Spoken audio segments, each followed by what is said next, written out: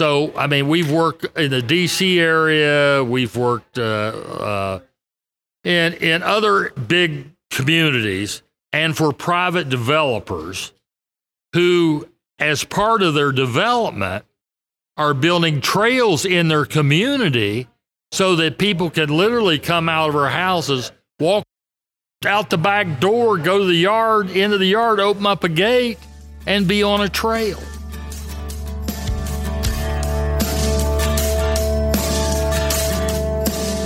Welcome to Trail Effect. I am your host, Josh Blum.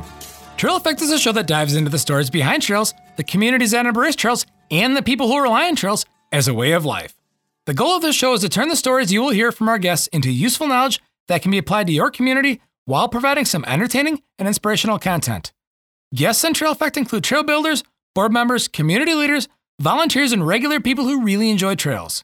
If you are new to the Trail Effect podcast, take a spin through our library and check out some of our previous episodes, which feature some great guests within the communities of mountain biking and trails.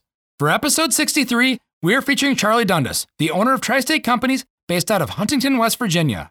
Charlie is a veteran trail builder in more ways than one. And what I mean by that is that Charlie has been building trails for over 60 years, and he has served in various capacities as a U.S. Marine. We recorded this episode during the 2022 Professional Trail Builders Association Sustainable Trails Conference held in Bentonville, Arkansas. Because of this, you may hear some background noise in the audio. While attending this conference, I was able to witness Charlie receive the Lifetime Achievement Award from the PTBA. This episode is definitely a history lesson in trail building. One of the areas we didn't discuss but needs to be mentioned is that Charlie and Tri-State Companies is very accomplished at bridge building as well. I have to thank the Professional Trail Builders Association for the invite to the Sustainable Trails Conference in Bentonville, Arkansas, as this invite is what made the next few episodes possible. Support for Trail Effect comes from Smith's Bike Shop in La Crosse, Wisconsin. Smith's is a full-service bike shop that is a retailer for Trek Bicycle Company and Celsa Cycles. Smith's also has a full line of components and accessories from Bontrager and other various companies. For more information about Smith's Bike Shop, go to www.smithsbikes.com. If you like this podcast, tell a friend or a bunch of friends about the show. Also, please subscribe wherever you consume your podcasts. This will ensure that you get the latest Trail Effect episodes, and it will help the podcast gain more traction, especially after relaunching on this new feed. This podcast is an Evolution Trail Services production. For more information about Evolution Trail Services, go to www.eviotrails.com.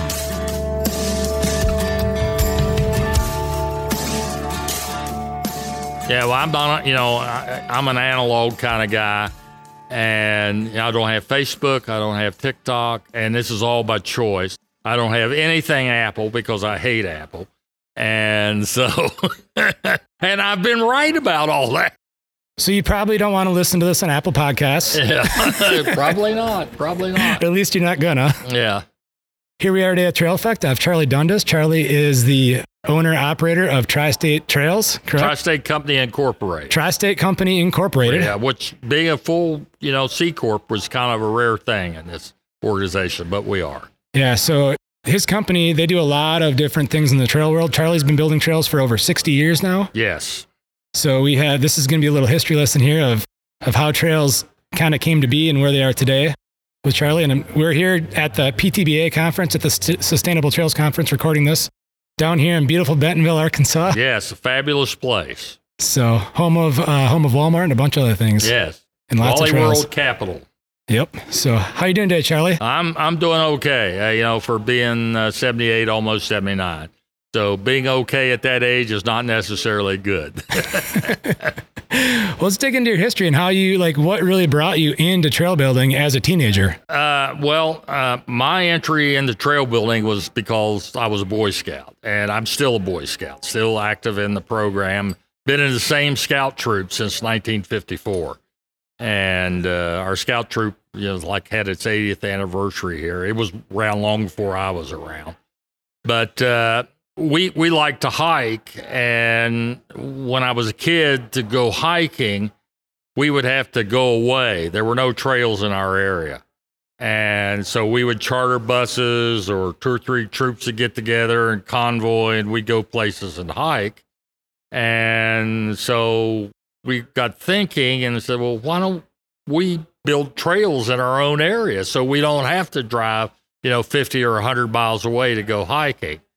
So a good friend of mine by the name of Ben Triplett, he and I started hiking together locally, and we were hiking mostly roads, meaning, gravel roads and back roads and stuff.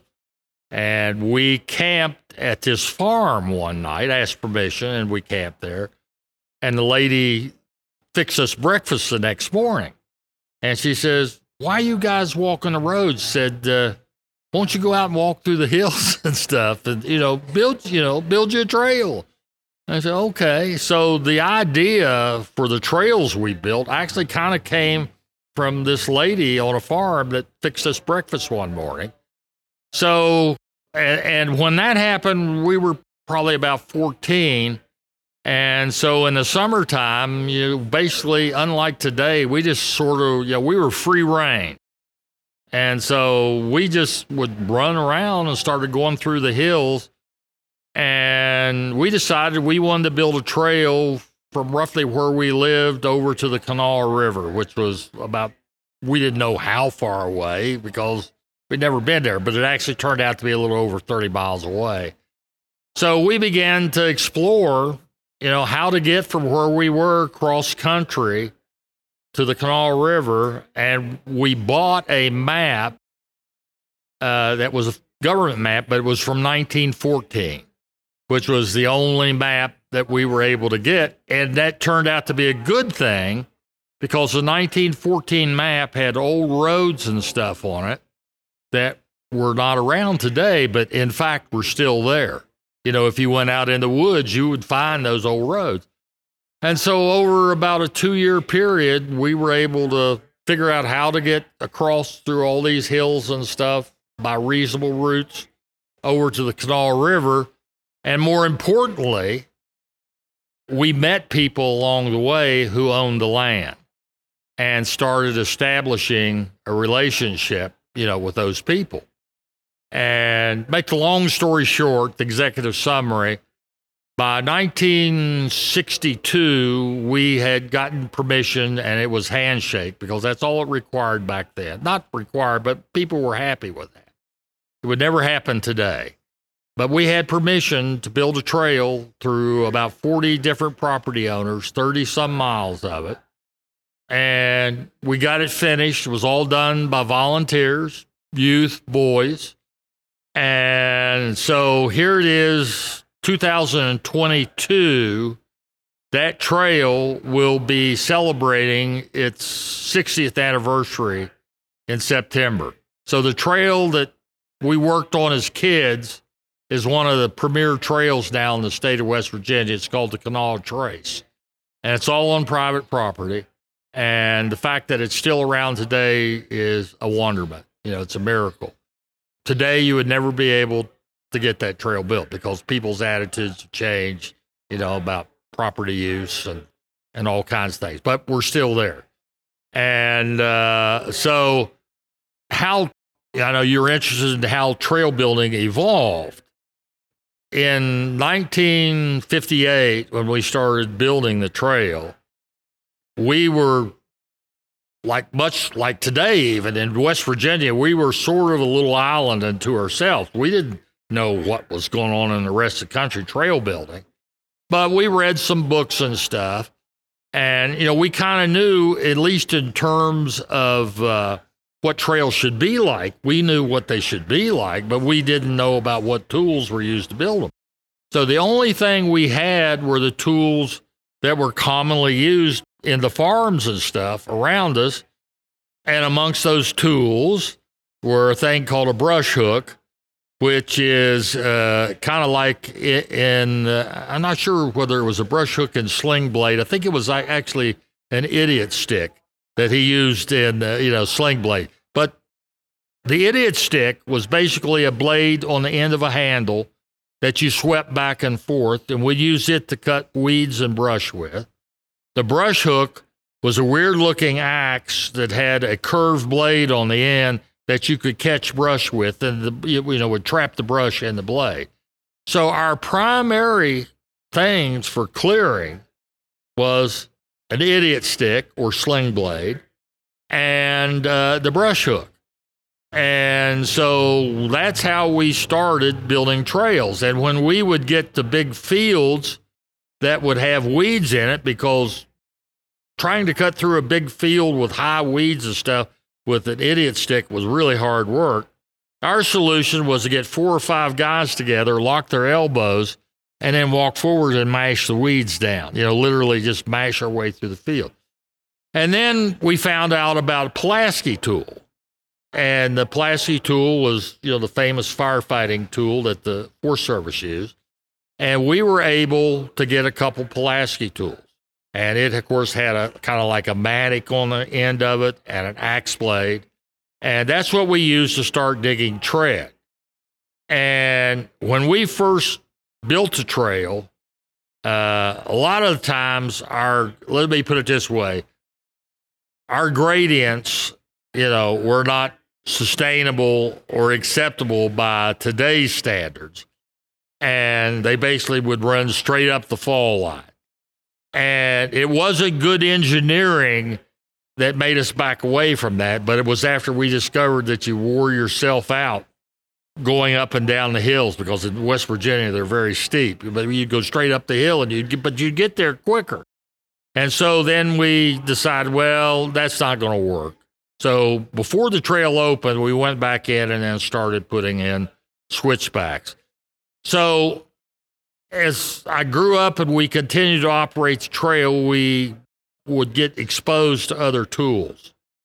And so after the Pulaski tool, then we discovered snips or pruning shears, because we had been using just like the brush hook. And of course, when you use the brush hook, it's not the cleanest of tool use, and you would end up kind of leaving stubby, or you'd peel the bark off of trees and stuff, and it didn't look very good. But then we would go to the shears, and the shears would cut clean. Plus, you could do a lot more work with a lot less effort. And so there was a lesson there for me that the right tool reduces the amount of work and labor, physical labor, that you had to put in it. So we became on the lookout then for tools. Chainsaws were already around, but when we were first starting, we were all too young to use chainsaws. But then after we turned 18, we could use chainsaws. So the first chainsaw we had was something that was called a Homelight LCS 47. Which was a chainsaw from 1947, and it wasn't really a Home Light, it was a Home Heavy. So it was this big, massive chainsaw, and which, I mean, by today's standards, it was a dinosaur. But now we could cut big fallen trees and stuff that were blocking the trail, so we graduated to chainsaws. And then we found out there were smaller chainsaws. So ultimately, as we progressed along the line, there were, smaller chainsaws. And so then we discovered the fire rake. And so the fire rake, and the reason was our scout camp got a gift from the DNR, the Department of Natural Resources, for firefighting. And so we got this chest, and inside the chest were like fire rakes and Pulaski tools, and these things to beat out brush fires, leaf fires with. But there was a fire rake. And this was a wonderful thing because you could cut roots with it. You could shape dirt with it. And so we added the fire rake to our tools. So, but at this point, nothing mechanized. Everything's still, going along with hand tools. And so we, from about, like I say, roughly 58, 59 on up through about 87, we were sort of doing everything, by hand. And then we found out that there was a machine called a Gravely tractor, and it was a farm or homeowner implement. And it had a rotary cultivator on it. And so in West Virginia, they have things in the coal mines that are called continuous miners. And they're big rotary things that cut coal out. Well, we thought this rotary cultivator on the front of a Gravely tractor should be able to cut dirt. So we had a Gravely tractor that had a mower on it because we started mowing the trail. And that was our first, instead of using idiot sticks, we had this kind of all-terrain mower. And so, but we found out there were accessories. So we took one of those cultivators, took the sides off of it, which would permit us to go down, and we found out that we could actually cut tread like a continuous miner with this Gravely tractor. You'd run it back and forth, it would cut the roots, it would cut the dirt, and then you would come along behind it with the fire rake and shape it. And so we went from building like maybe 250 feet of trail a day by hand, and when we're talking trail, we're only talking like 18 or 24 inches, single track, that we could do 600 or 700 feet of trail with this little machine. All right. So in 1987, by that time, I'm a kind of a man. I'm in my 30s, I guess, or even 40s.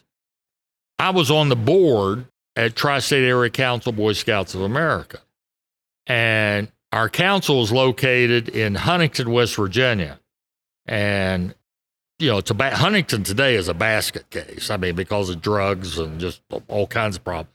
But it's always been, the area has been economically depressed. And so young people don't have jobs. And so we decided we wanted to see if we couldn't do something to find jobs for young people. So I said, well, we already have a trail crew that we maintain, our own trail with. Let's see if we can't do something economically, business-wise, with this trail crew. And so I said, for 2 years, we'll use our business license and everything, and we'll be a non-related business activity of a nonprofit, kind of like Trail Solutions at IMBA.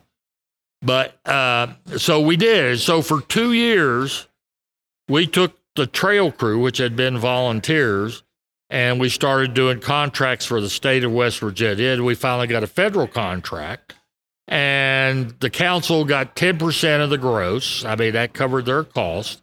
And so we did it for 2 years. We made money for the council, but then they got concerned about tax liability and other things. So after 2 years, in 1989, we incorporated separately, and we decided to be a full C Corp for a bunch of reasons.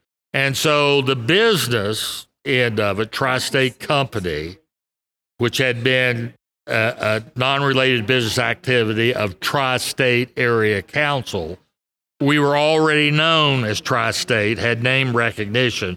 We just kept that name without the Boy Scout stuff. So that's where our name came from. We were incorporated, and we started business. So we started doing trails for the Forest Service, but we were still doing trails by manual means because the trails that were being built in that time frame were still 18, 24 inches. So they were very doable by hand tools. But we had something that nobody else had, and that circled back to the Gravely tractor. So we were getting contracts because we knew we could build 600 feet of trail today in almost any terrain, where our competitors could only build maybe 300 or 400 feet of trail. So we were using machines to build trails, very primitive machine, back in the 80s. We didn't know about mini excavators. Mini excavators essentially were not much around. They were sort of around, but they weren't common. Maybe on the West Coast, but not in West Virginia, not in the East. So we continued to work building trail by hand, and it was almost like it was a religion to us. that's how you build trail. You built trail with Pulaski tool and fire rake and McLeod, and you all did it and you hand tamped it, and you would use snips and chainsaws and you'd cut root, and we learned all about the Forest Service specs, about back sloping, out sloping, and how to build switchbacks and all that stuff. So our frame of reference as we continued on in business was the United States Forest Service trail specs. So that is a standard that we still use because it's engineered, it's proven, it works. And so that kind of collars the view that we have, the world view that we're in, where there is another view and another standard of specs generated by IMBA, International Mountain Biking Association. And they're not the same. But the world that we live in is the federal specs and Forest Service rules. So the first exposure we had to an excavator, Mini X, was we built a bridge for the U.S. Forest Service at a place called Quarter Branch or Stony Creek. And everything had to be flown in by helicopter. And so I'm sure maybe some of the people said, well, how will you know something about helicopters and all that? Well, in addition to my trail building, I spent 30 years in the Marine Corps and was a combat engineer, and I was an infantry officer, and I was also an intelligence officer, but I had lots of exposure to helicopters. So I had done logistics and stuff as well as combat assaults in helicopters. So I had no problem the idea of using a helicopter to move material and stuff. So our first helicopter project was in 1992. And so we had to do a lot of excavation. So we rented a Takeuchi excavator from a local hardware store, took it down into Virginia where we were going to do the work. And the helicopters that were available at that time, they were light, only had light lift. They could lift about 5,000 pounds. Well, the excavator weighed that. And so there are issues with helicopters in terms of temperature and humidity and stuff. And you can't safely lift your maximum lift except in perfect condition. So we disassembled the excavator, put it on pallets, and then they came in with the helicopter and lifted the pallets up, and then we put it all back together, down on the job site. So that was our first, and we were just, we weren't digging by hand, we weren't taking mattocks, we weren't taking spuds. We were able to dig the foundations for the abutments and not do it by hand and shape and do stuff. We thought, wow, this is neat. So we finished that job up, which we got an award for, by the way. And then we decided, I wonder if we could do this thing, to build trails with. So we then rented a Bobcat mini excavator for a job for the Forest Service, again over in Virginia. And we liked it so well that we went ahead and bought it when we finished the job. And we used that excavator for probably 6 or 8 years. And it was finally beginning to wear out. And so then we bought a Cat mini excavator, and cats are what we still use. And, we'll not get into brands, but we're Cat guys, and we're still guys, still chainsaws, and we're Cat excavators.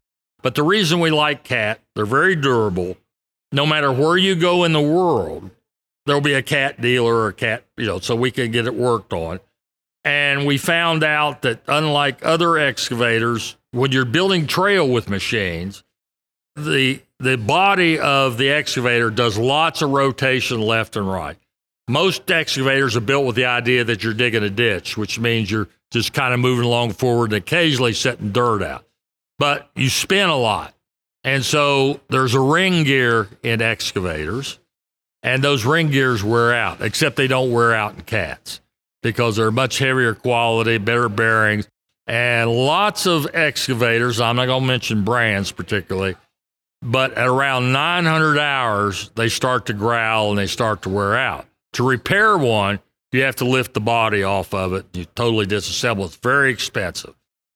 our cat units, which typically we keep them for 3 or 4, at the end of that time, they're still as good as the day, we bought them. So that's why we use cat, just because they're as long as you maintain them and keep them lubed, everything, they're good. So, now we're using the mini excavator to build trails. But the other thing that has happened in this time is another piece of machinery has come online, not for trail building, but for trail maintenance and management on the part of the Forest Service. And that's the ATV. Because Forest Service guys don't necessarily like to have to walk 15 or 20 miles with tools on their backs, to do the work.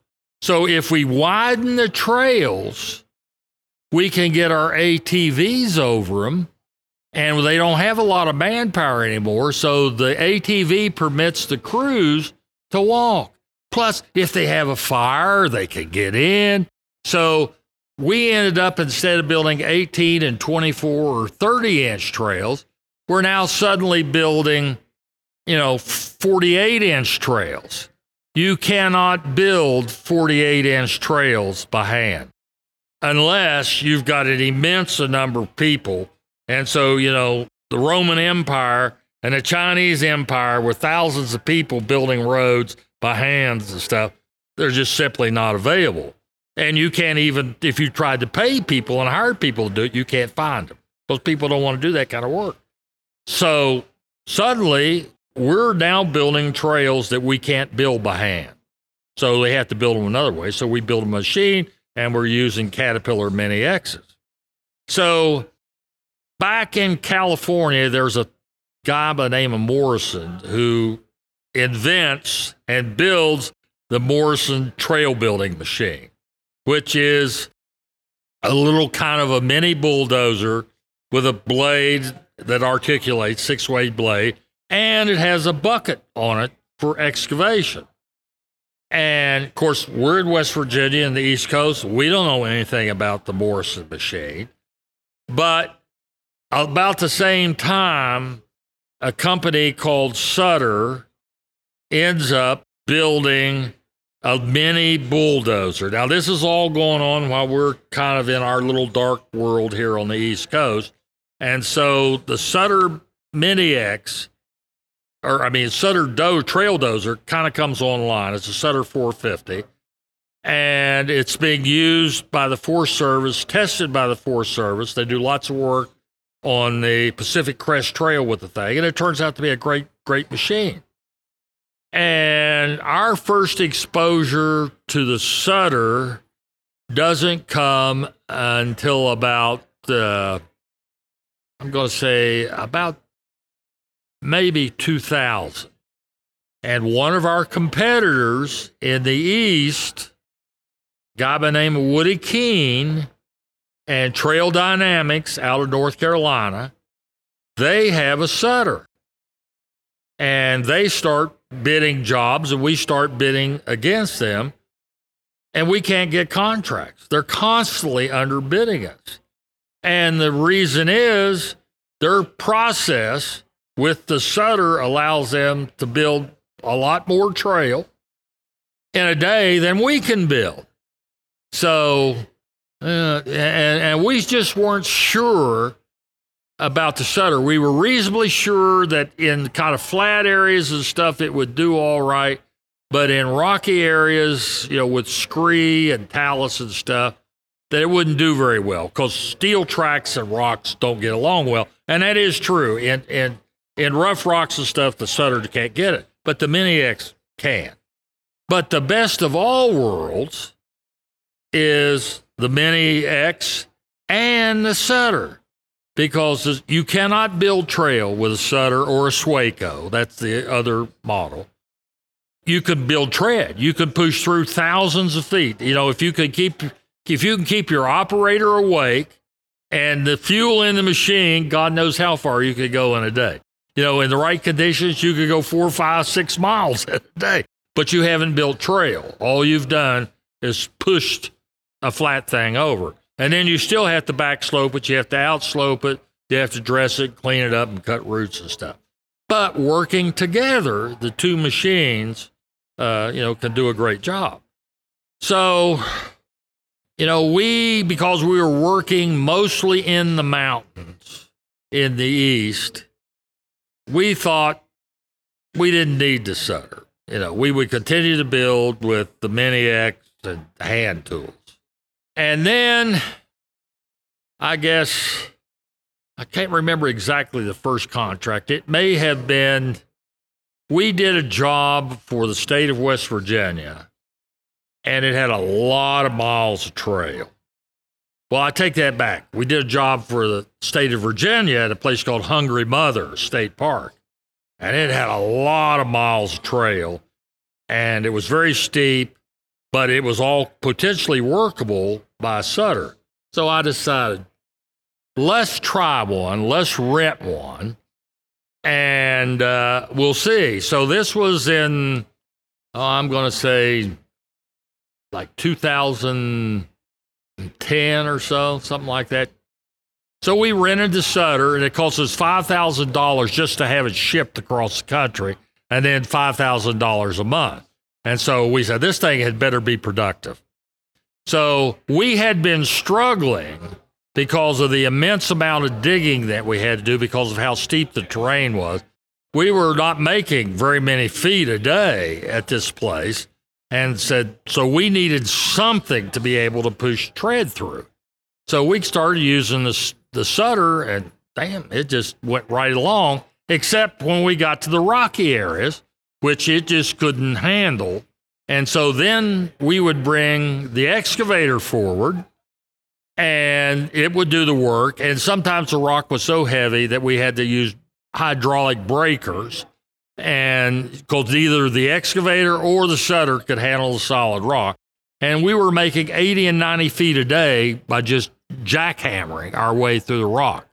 But it turned out that the Sutter was a godsend. It basically saved us on the contract, and it made things so much easier. And it was clear that the best solution was the mix of the Sutter and the Mini X. And we had been reluctant to use the Sutter. We had a bias against it because we just didn't think it would do. So we decided we got to get one. But we had this Sutter that we had rented, and we were getting ready that we had to pay $5,000 to ship it back across the country. And serendipity, turns out the Forest Service had a contract close by, and they needed another Sutter. And Cam Lockwood, at that time, they had this enterprise group called Trails Unlimited. I don't know whether you know Cam or not. But anyway, it was a very controversial thing because it was a federal unit that was engaged in free enterprise in direct competition with PTBA members and other trail builders. So a lot of people didn't like them because they were subsidized government unit doing the same work that we were doing. But they needed another one. So we called Sutter and said, look, can they just come and pick ours up? And so we handed them the Sutter. They drove off, and we didn't have to pay the $5,000 that we had budgeted, to send it back. So we took the $5,000 as, profit. But at that time, we decided we have to have one. So we started looking around, and we found somebody that had been to one of our trail conferences, and they had bought a Sutter thinking they were going to go into trail business. They found out it was much harder. He was a landscaper, and it was just more difficult than he thought it would be. And so he had the Sutter, and so we bought it used, and we kept it for a number of years. And then we bought our most recent Sutter, which is a model called Sutter 500. And so we have a fleet of stuff now. We've got a Sutter dozer, we've got a Cat excavator. We were one of the first companies in PTBA to use double drum rollers. Everybody was using the plate compactors, and plate compactors are okay, but if you've got 10 or 20 miles of trail that is like 4 feet or 5 feet wide, and you try to compact it with plate compactors, it will kick your ass.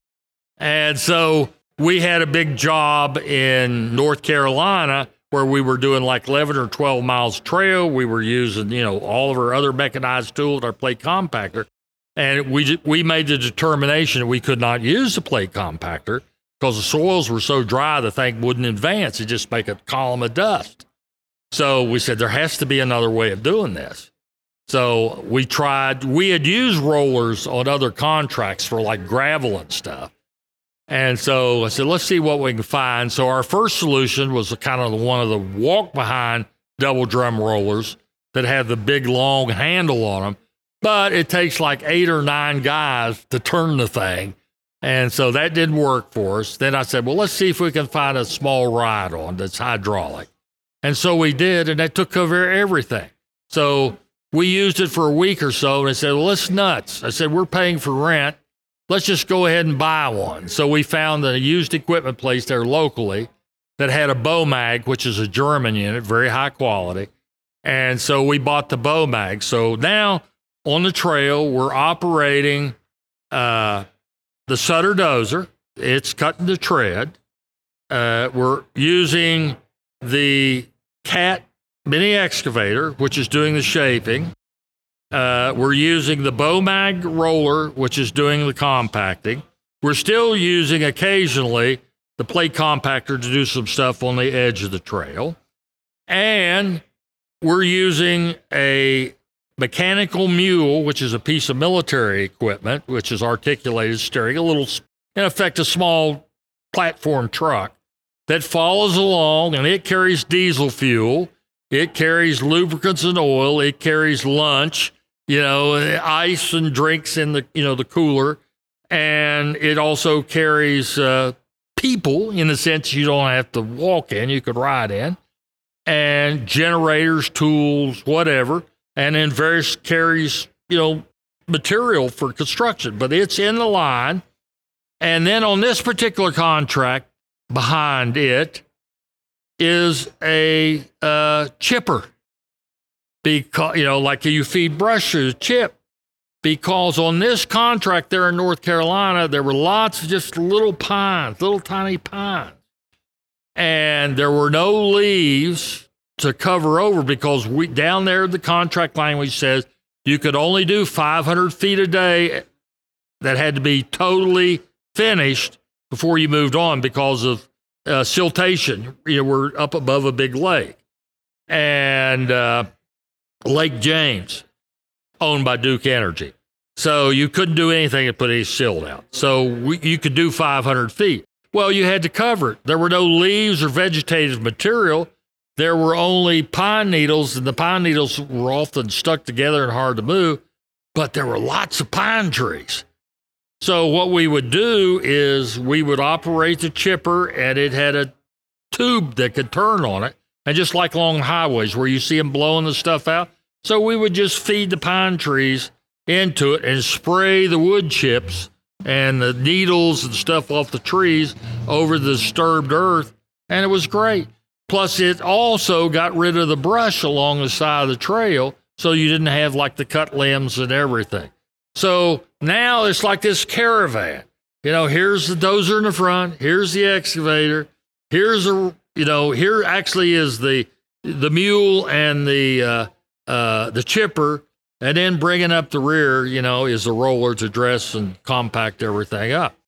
And so we're now building full bench. I have to give you a little explanation on that. You probably know what full bench is. The clients all want full bench now. Before you could do half bench, but what happens is the part that's not full ends up sloughing away.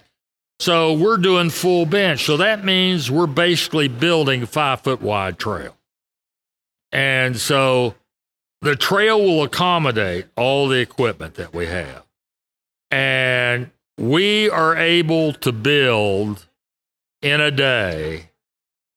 We used to be able to build maybe 250, 300 feet a day of 18, 20-inch wide trail.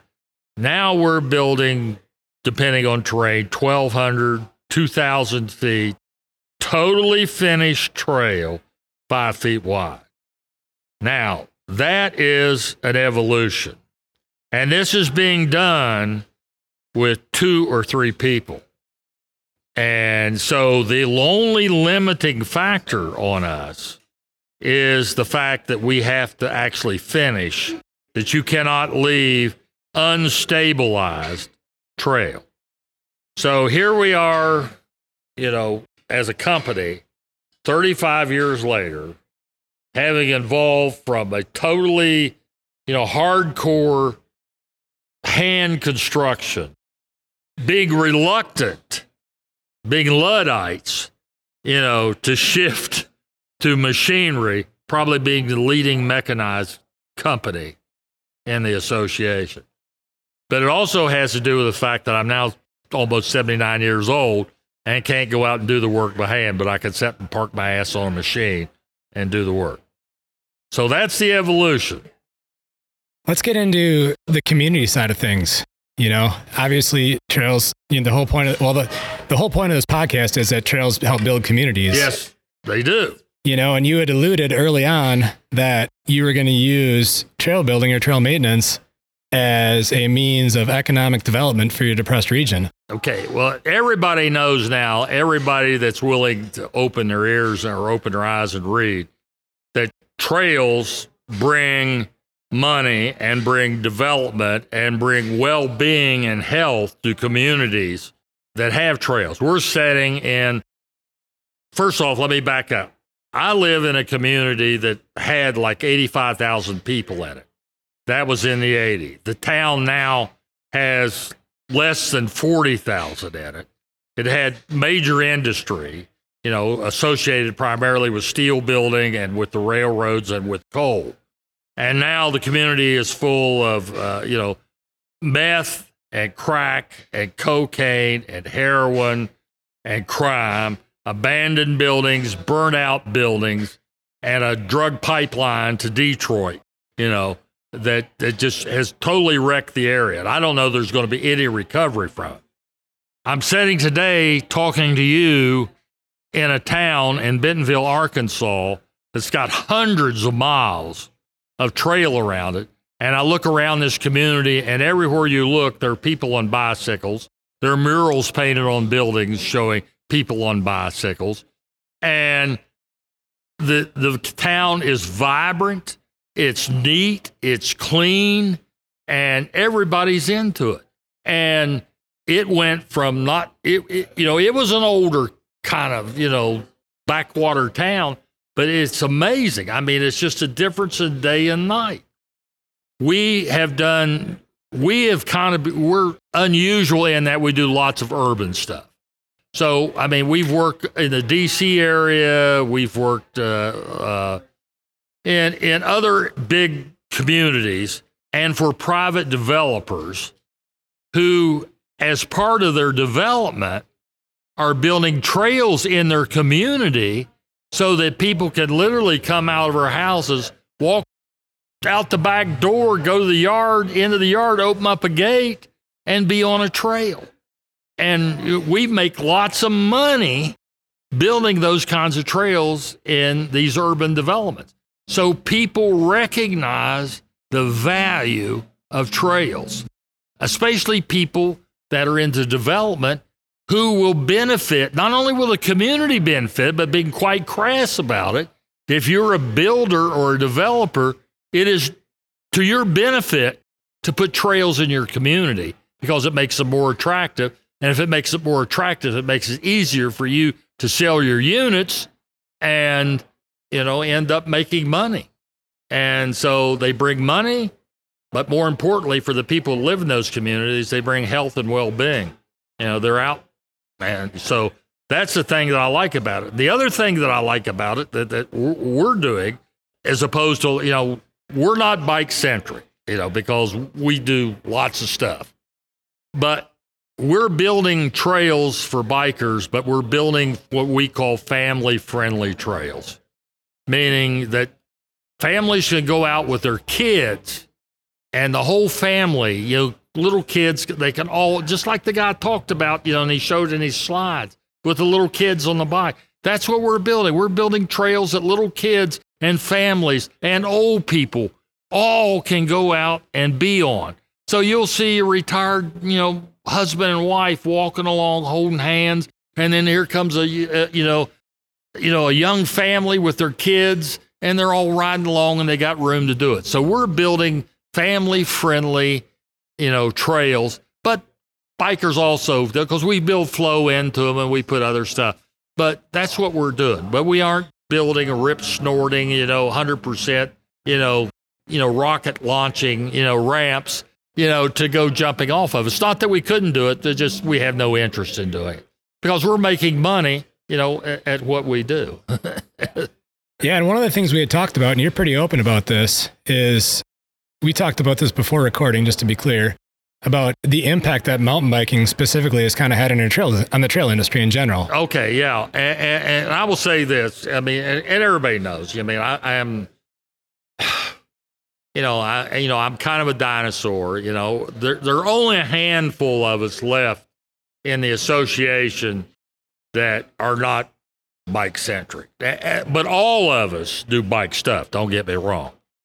But I grew up in an environment, again, working for the Forest Service. When we first started working for the Forest Service, they did not permit mountain bikes on their trails. And of course, their trails really weren't built for mountain bikes. They could not sustain mountain bikes being on them because of, we don't like to talk about it, but rutting, from the wheels.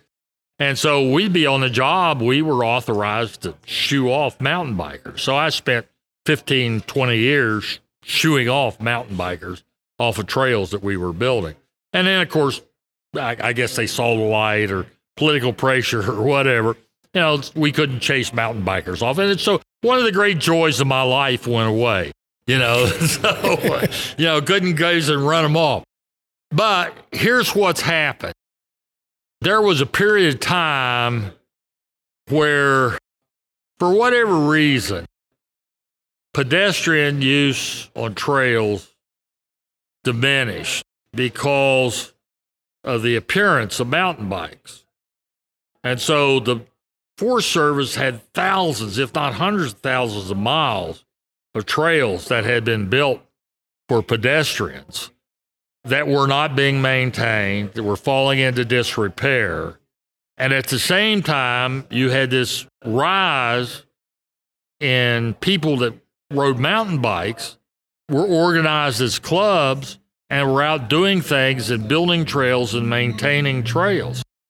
And so this new wave or surge basically led to, I think, the salvation of the trail industry in this country, or the trail movement. Let's not necessarily call it the trail industry. We're a trail industry, but we serve a movement.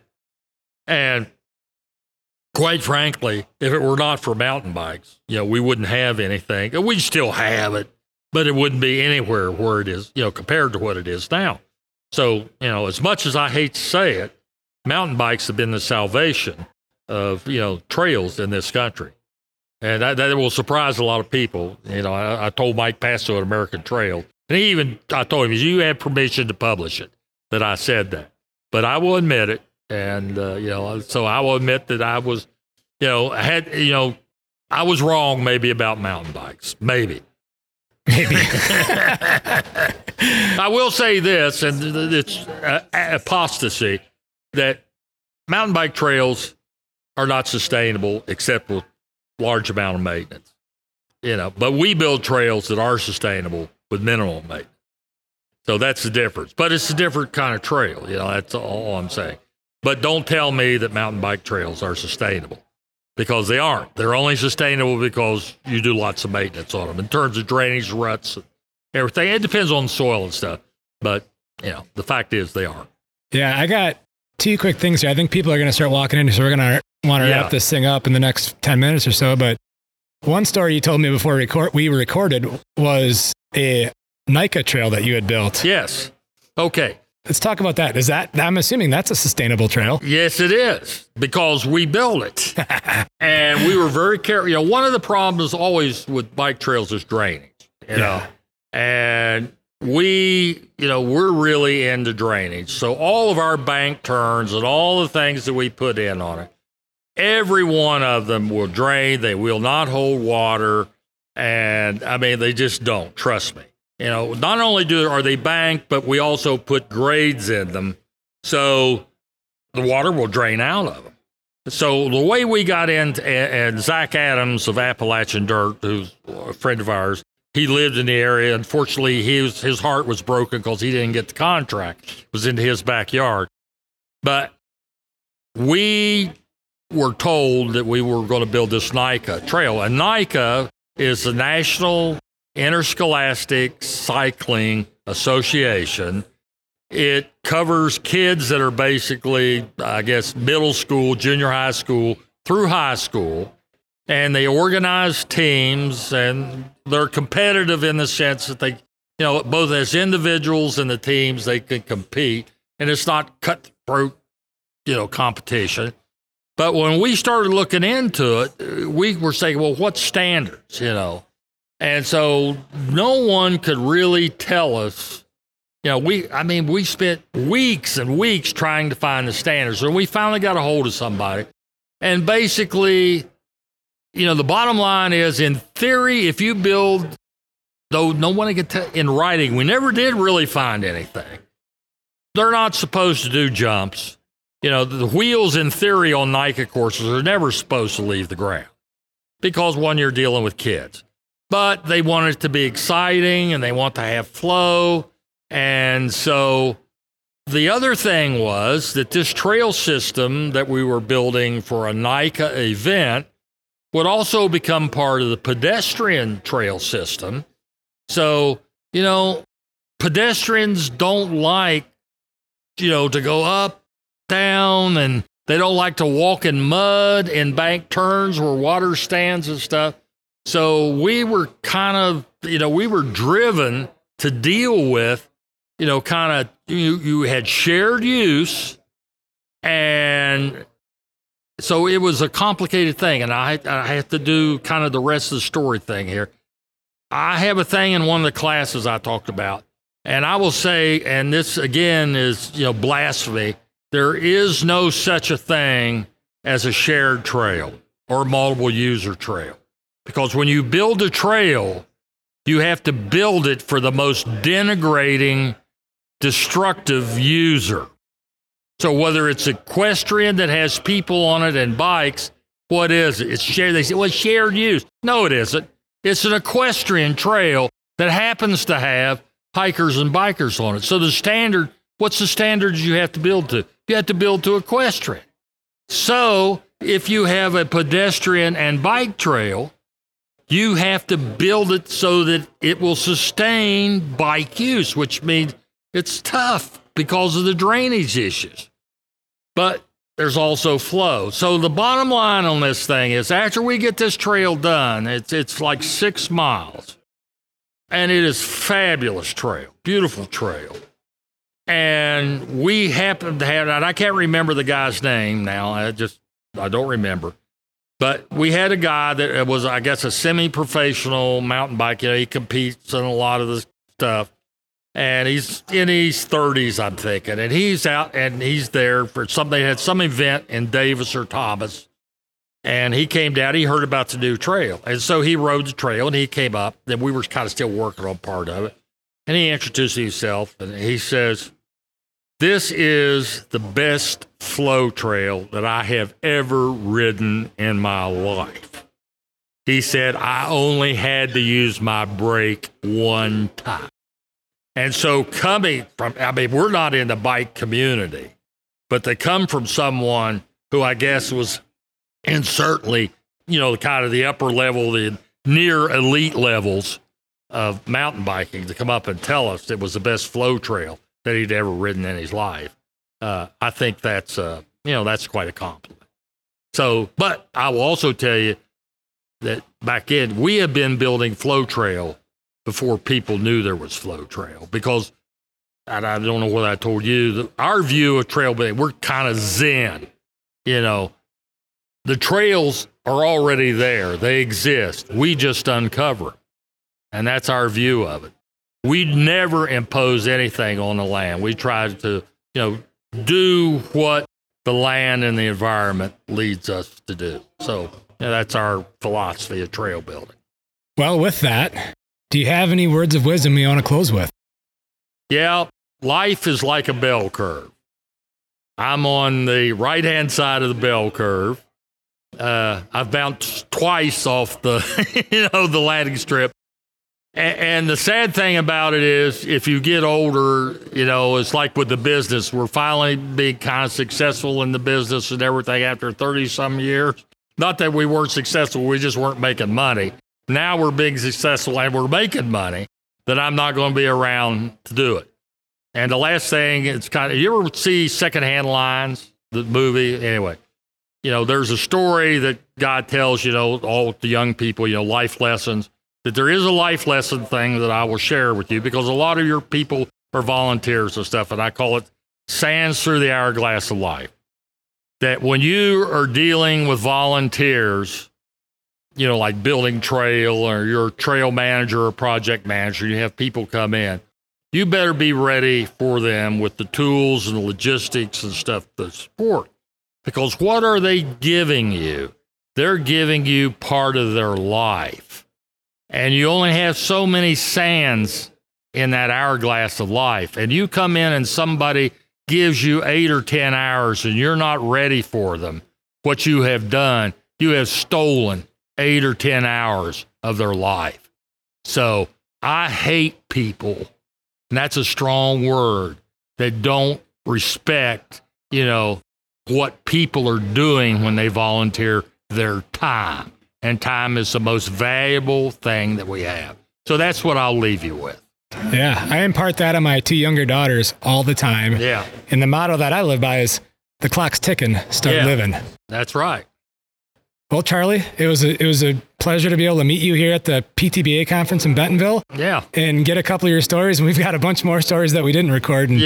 But it's, Charlie's obviously a really incredible human for doing what he's done within the trail community, thinking outside of the box and really going from the idiot sticks. Yes. All the way to a mechanized train going through the woods and covering it from getting rid of the rock to covering, doing all the erosion control aspect in the back end with chipping the wood and everything. Yeah. And it's just incredible to get those stories. And I look forward to sharing this with everybody. So thank you very much, Charlie. You're more than welcome. Thank you.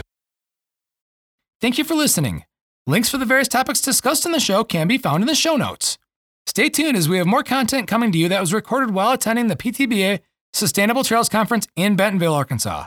If you like what you have heard, please take the time to share these shows with others. Sharing these shows will help create awareness of both the guests who have taken the time to be on the show and the podcast series itself. Also, don't forget to subscribe to the podcast wherever you consume your audio content. This will ensure that you have the latest Trail Effect episodes, and it will help the show as well. Please take the time to leave a rating and review wherever you consume your podcasts. This podcast has been made possible by Smith's Bike Shop in La Crosse, Wisconsin, and has been edited and produced by Evolution Trail Services. If you have ideas on future communities or people to feature in Trail Effect, please don't hesitate to reach out by emailing evolutiontrails@gmail.com. Thank you again for listening.